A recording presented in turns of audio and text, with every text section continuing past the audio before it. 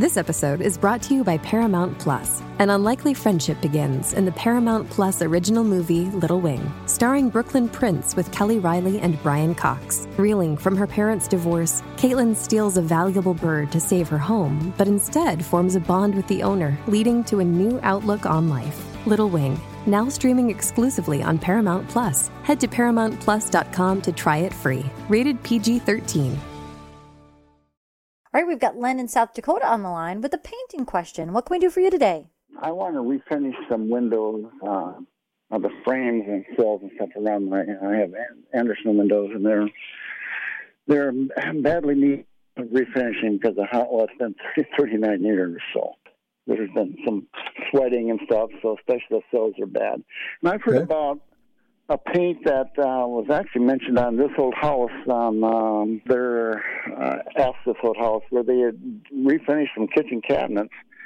And they were talking about a special paint they got now that you didn't have to sand or anything. Well, you had to degrease a little bit, but you didn't have to sand or anything. And you just, the paint was very, adhesive. It just... I think you're talking about these one-step products that are basically primer and paint in one. And sure, they exist out there because everybody was looking for, kind of cut corners and make it all happen a little bit easier. I personally am not a fan of those products.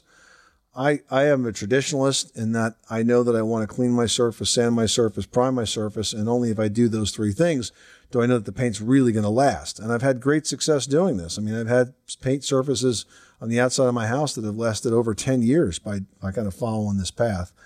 So I really don't think it's worth, just kind of skipping that priming step to use an all-in-one product.